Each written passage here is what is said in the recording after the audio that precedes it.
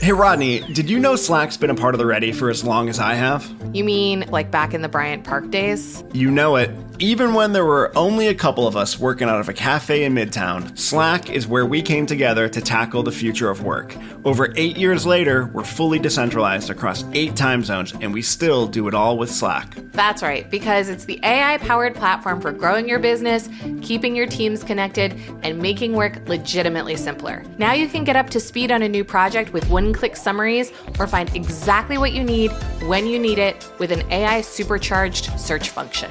It makes your day-to-day easier and gives you the freedom to focus on what really matters, your future. Grow your business without the grind in Slack. Visit slack.com to get started.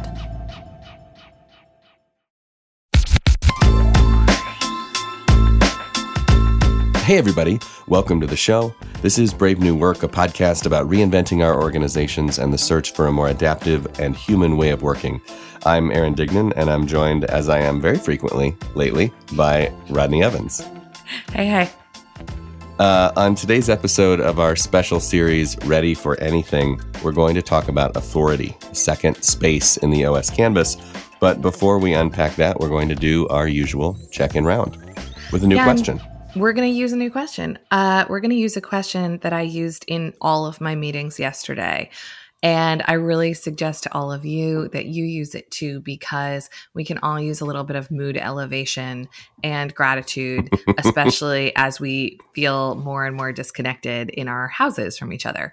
So our check-in question for today is, what do you admire about someone else in this meeting? If you're facilitating the meeting, you might want to just go down the list, of attendees, since most people have different views on video. So as the facilitator, you might want to call it out or suggest that you go in alphabetical order so that it doesn't get totally wonky and everybody doesn't say something nice about Aaron and then no one says something nice about someone else. So I'll start. Something that I admire about Aaron just came up as we were setting up for this podcast, which is his precision in theory. He pointed out to me and was like a little bit hesitant to point it out, but pointed out to me that in terms of complexity theory, we are actually all over. There are lots of chaotic moments. There are lots of complicated things. These events take all different shapes from the 4 areas of that model that we refer to. And so we should be careful about only talking complexity. And that is a very Aaron Dignan way of being in the world, which I really appreciate, the sort of sophistication and nuance that you lend to theory. Thank you, Rodney. You're welcome. Make sure you check in with your Cynefin framework, folks. We're in chaotic, disordered, complex spaces interchangeably right now, and you can tell by how you feel in your chest. So check in with yourself as a barometer for that. Okay, admire. Easy, obvious first one for me is to admire about Rodney is yourself. And so you're very quick to identify what you will and won't do, how you feel, what you need to say. There's a kind of personal values driven precision about you that I think is in some moments intimidating, but usually just nice and helpful and clarifying. Thanks, Aaron. It's funny. We're very precise scholars of things. You of Cynefin and me of Rodney. Yes. The mind and the heart. I love it. So today's topic is going to be authority, as we said, and that's really just about looking at how we use and share power in the system in this moment of transition. So what's going to be the role of authority and what we believe and what we do in that space in this moment?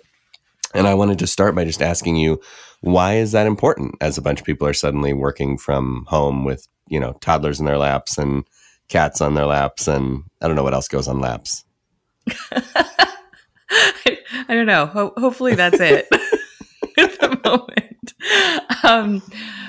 So in this moment that does feel somewhat chaotic a lot of the time, things that used to be done by influence and politicking and collaboration and in all of these less formalized ways are really hard to do now that we're trying to be working in different ways. Sometimes that means remotely. Sometimes that means with different tooling. It's taking all different shapes and forms.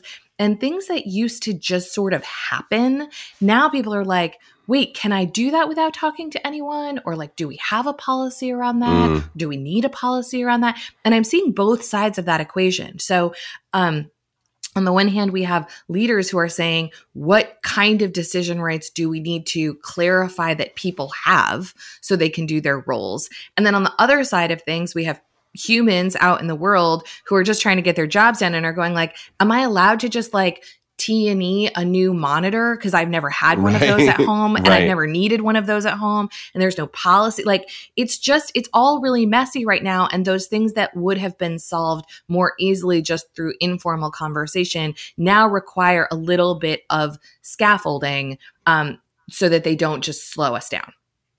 It's really interesting to me that you pointed out, I hadn't thought of the fact that the informal stuff, right? Like we always talk about different power structures and there are, formal role-based power structures, but there's also a lot of people wandering around, talking to others, checking in, kind of the water cooler effect of managing authority and of managing what people need. And that's gone now, or at least it's a lot harder to do. I mean, I can't imagine going quote unquote door to door in Zoom to try to round up some kind of information. It's just going to be, so in a way, we need to be able to operate more independently. And that's obviously where authority gets really important. So what do we need to define then? Like, what are we missing that we don't have in a traditional environment that is now suddenly, trying to be more decentralized? What is it? Well, a few things come to mind immediately, and we also have gotten some questions about this from the world. So we'll dive into those too. One is, what decisions can we make alone? What decisions can our team make? And what decisions must we get external approval for? And just to make this really easy for people who haven't done this kind of work before, I just pulled open a little Trello board that we used with a client to look at some labels here. So if you want to get together with your team on a Zoom call and try to do this work today, here are some categories of decisions that you're probably going to want to articulate. Okay, these are the things that I can do alone. These are the things that my team can do together. These are the things that we have to ask for approval around. So they're going to be things like hiring or staffing, customer service questions, how much can I spend, what can I resolve, et cetera. Project delivery, who's setting deadlines, who's deviating from deadlines, et cetera. Compensation. In this moment, I'm hearing talk of hazard pay and shift pay and overtime questions. At your team's level or your manager's level, can you decide that? Or is that something that has to be run up the chain? Questions around forecasting. We're at the end of Q1. Who is actually looking at reforecasting and rebudgeting for the future? And then the cultural questions, which is probably the biggest basket right now of like, did we all just throw like dress policies and tool policies and like which policies do we just throw out the window because like who the F knows, and which ones do we actually need to retain and which ones can we create new ones for ourselves? So those are just some quick hit categories that you guys can use to start parsing. Are there decisions that fall into these that we're really unclear about, that people are spending precious hours in the day trying to figure out whether they can say yes or no to?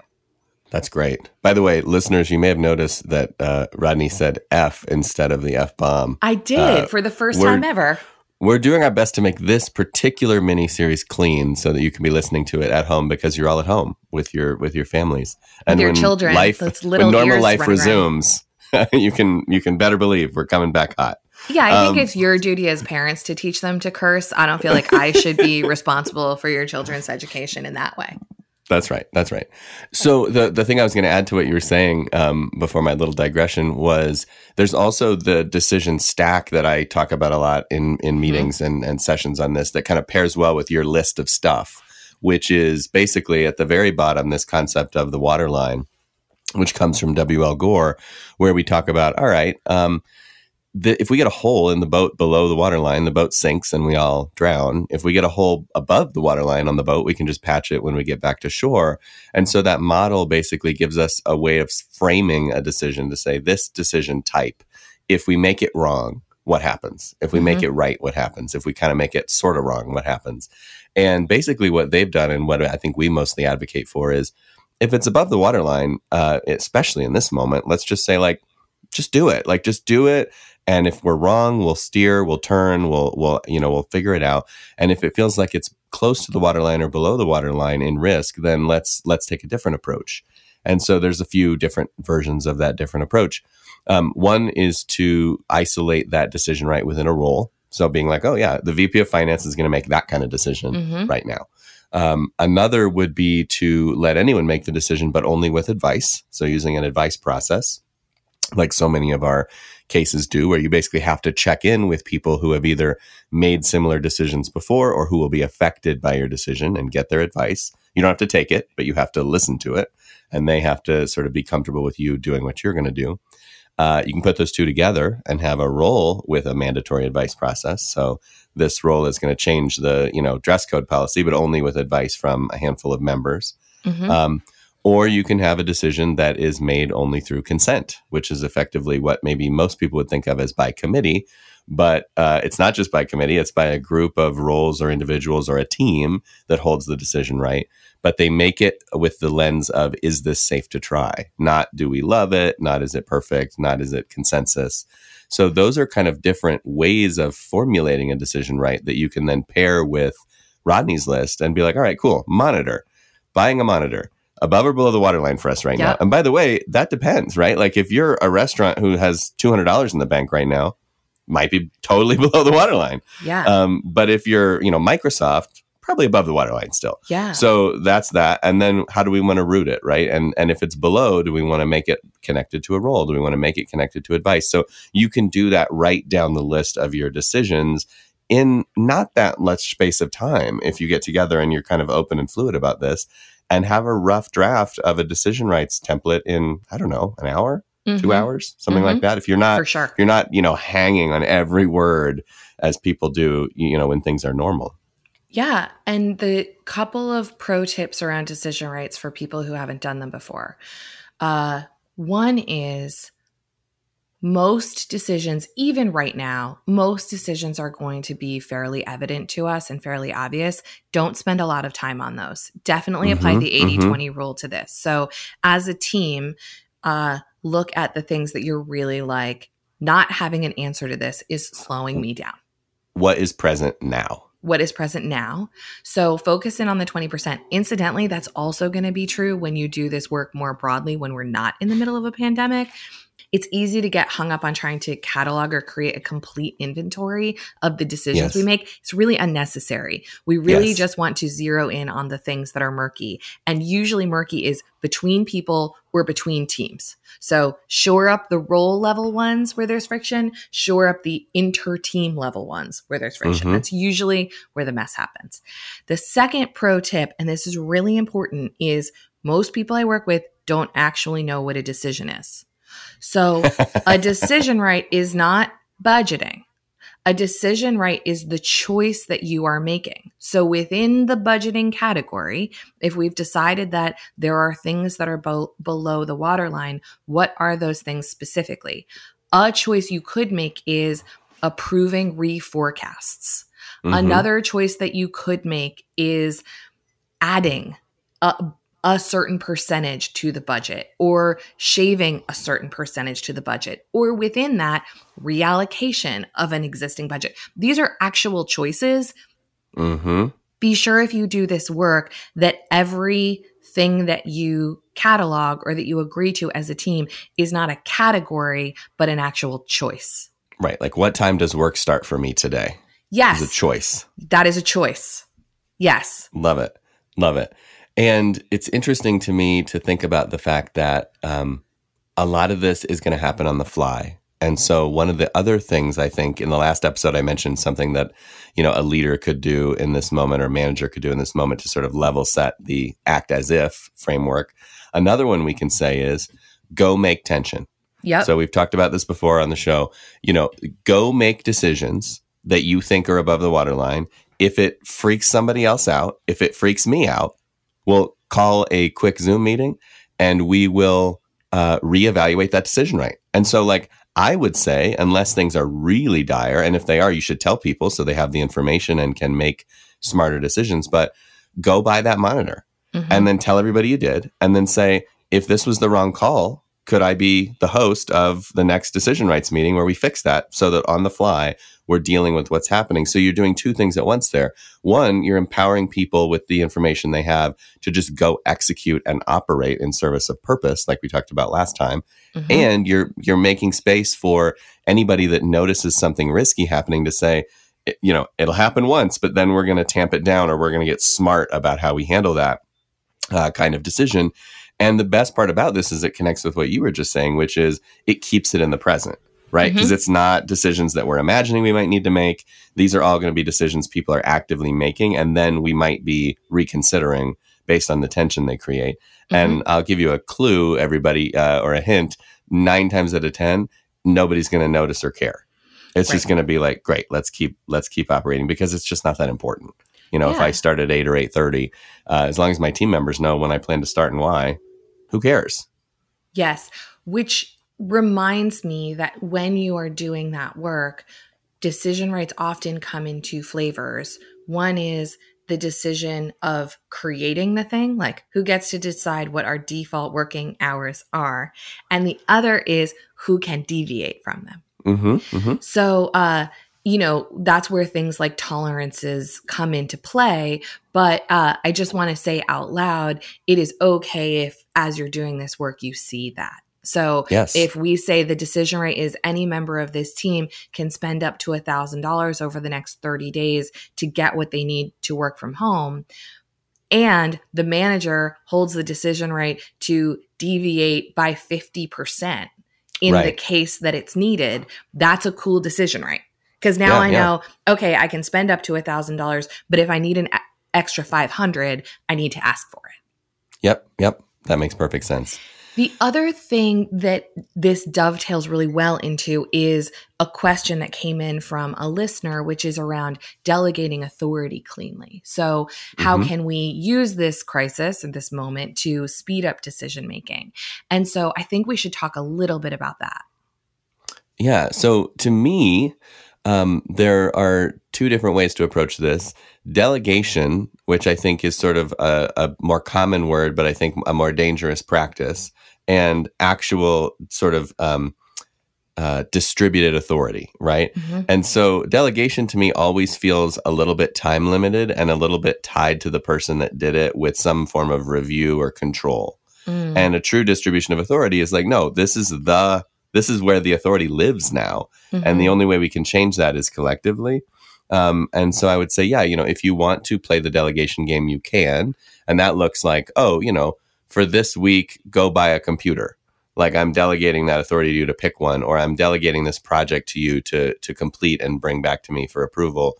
That's how that works. But to me, that always limits potential because it keeps people focused on what other people are going to want or how they're going to want it done. Like you're still out of your agency when someone delegates to you and you have to circle back and kind of be beholden to their take on that thing.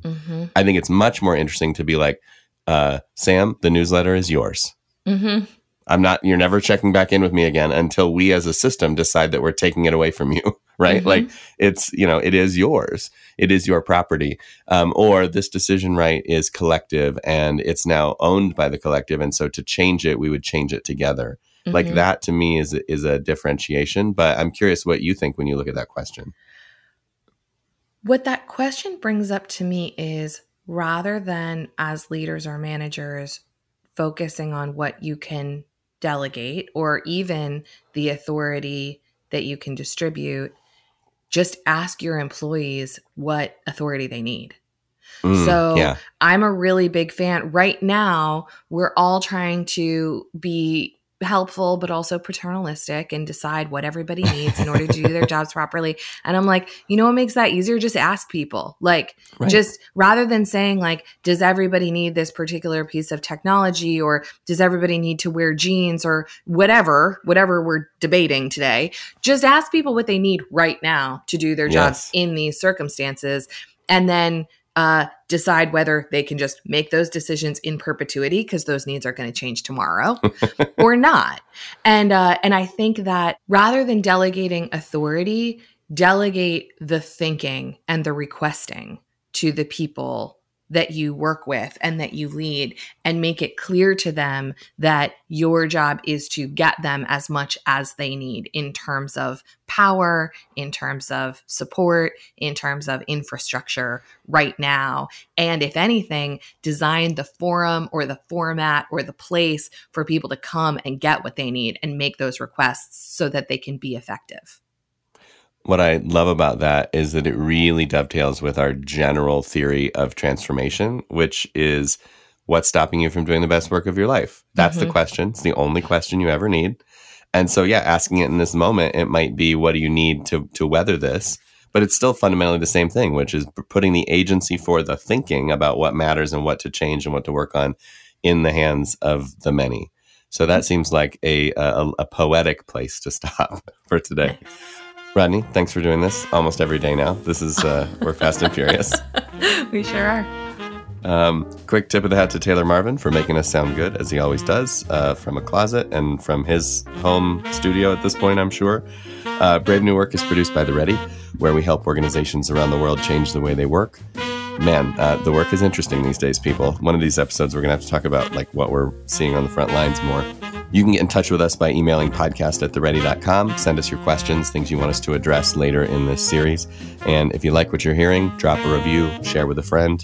It's definitely a moment where we want to reach the people that need this. There's a lot of folks grappling with this, and anything we can do to help is important. And as for you, thanks for listening. Now go change something.